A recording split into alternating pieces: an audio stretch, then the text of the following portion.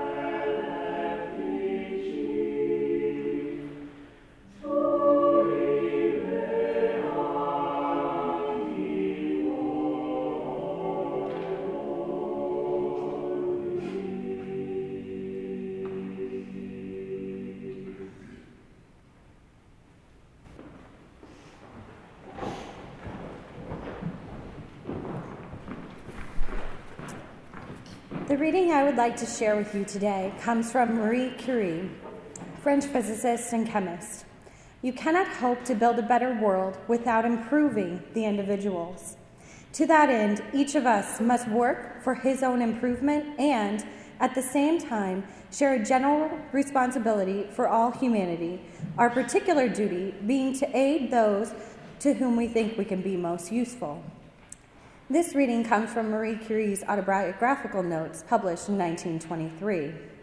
Good morning. Good morning. I'm Cammi Valdez, and I'm honored to be here today in the beautiful Memorial Church, where I've shared so many happy memories, including my own wedding. Prior to joining the Office of Undergraduate Research and Fellowships as Assistant Director, I was a graduate student here at Harvard. I earned my PhD in biomedical sciences at the Graduate School of Arts and Sciences in the Division of Medical Sciences. Since coming to Harvard, I've spent the greater part of a decade trying to understand my identity. I'm half Hispanic and half Caucasian. Growing up in Enid, Oklahoma, there wasn't a lot of discussions about race, ethnicity, or identity. As someone who is, quote, white passing, very few people thought of me as a minority, even though my last name is Valdez. When I arrived at Harvard, I felt my ethnicity in question for the first time. As half this and half that, but not whole anything, I struggled to find my community and my home space on campus. As any good Harvard student would do, I joined a lot of student organizations. I found bits of home in the Graduate Student Council, in the Du Bois Society, in the Minority Biomedical Scientists at Harvard, in the Biomedical Graduate Student Organization, in the Graduate School of Arts and Sciences, and in my lab. I told you it was a lot of groups. Bit by bit, these places became part of my home, part of my identity, and part of me. I didn't find the one-size-fits-all club that was perfect for someone with my background, but I did find home in all of these places. If you are still searching to find your home space on campus, I would encourage you to think about the spaces where you feel most at ease and consider how some aspect of these is a home space for you. Now I'd like to switch gears a bit and talk about coalition spaces. Spaces that are uneasy for you, that don't feel at all like home. In the middle of my PhD, I hit a major roadblock. I was in a toxic lab environment and had to switch labs. As a fourth-year PhD student, this felt earth-shattering. My sense of home was lost. This was a time of coalition. I had to search to find a new lab and share my story with many faculty members. I spent months interviewing with potential labs to find the right fit. When I finally found my new lab, I learned a lot about myself. I was ready to take on the challenge. I had the courage to advocate for myself. I was an independent researcher. While feeling at home is incredibly important, it's during these times of adversity that we grow the most. Through these times of discomfort, we are able to challenge ourselves to rise to the occasion and make a difference. I'm happy to report that even though I changed labs in the middle of my fourth year, I was still able to finish on time in 6 years. I want to do an exercise with you. Think about a time where you have felt uneasy, uncomfortable, out of place, or where someone said something racially charged, hurtful, or insensitive. How did you respond in this coalition space? How would you respond if you had the chance to repeat this scenario? I find it necessary to seek out coalition spaces to bring awareness and understanding of the stories and narratives of people of color and people from marginalized backgrounds. My heart has been broken time and time again as our nation continues to struggle with racism, hate, and systems of oppression. Returning to Marie Curie's words, you cannot hope to build a better world without improving the individuals. I want to challenge you. Today, I challenge you to find a coalition space where you feel uneasy or uncomfortable. Here, you will make the greatest difference and truly change individuals. After a decade of being at Harvard, I can confidently say now that Harvard is my community and my home. In the words of my former student and Mellon Mays Fellow, Kamiko Matsuda Lawrence, I too am Harvard.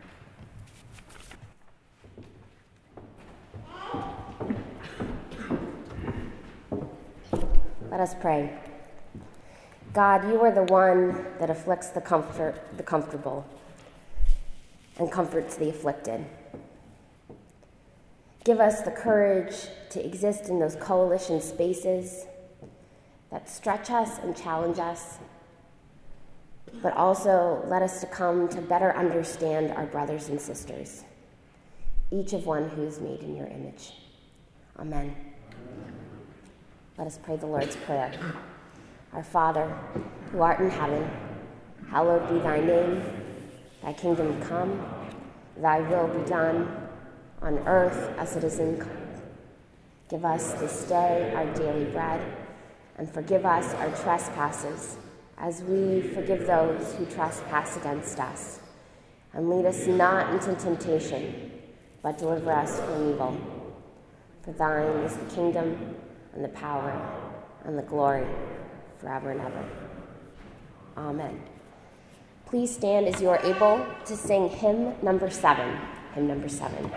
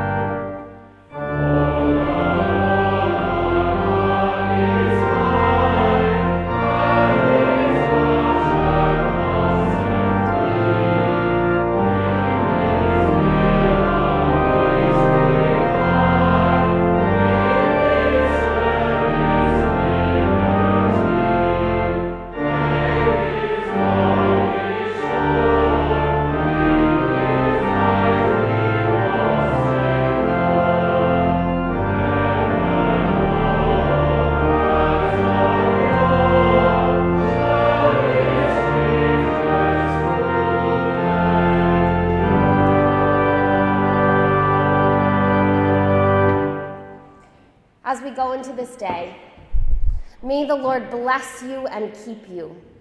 May the Lord's face shine upon you and be gracious unto you. And may the Lord grant you peace. And the gathered people said, Amen.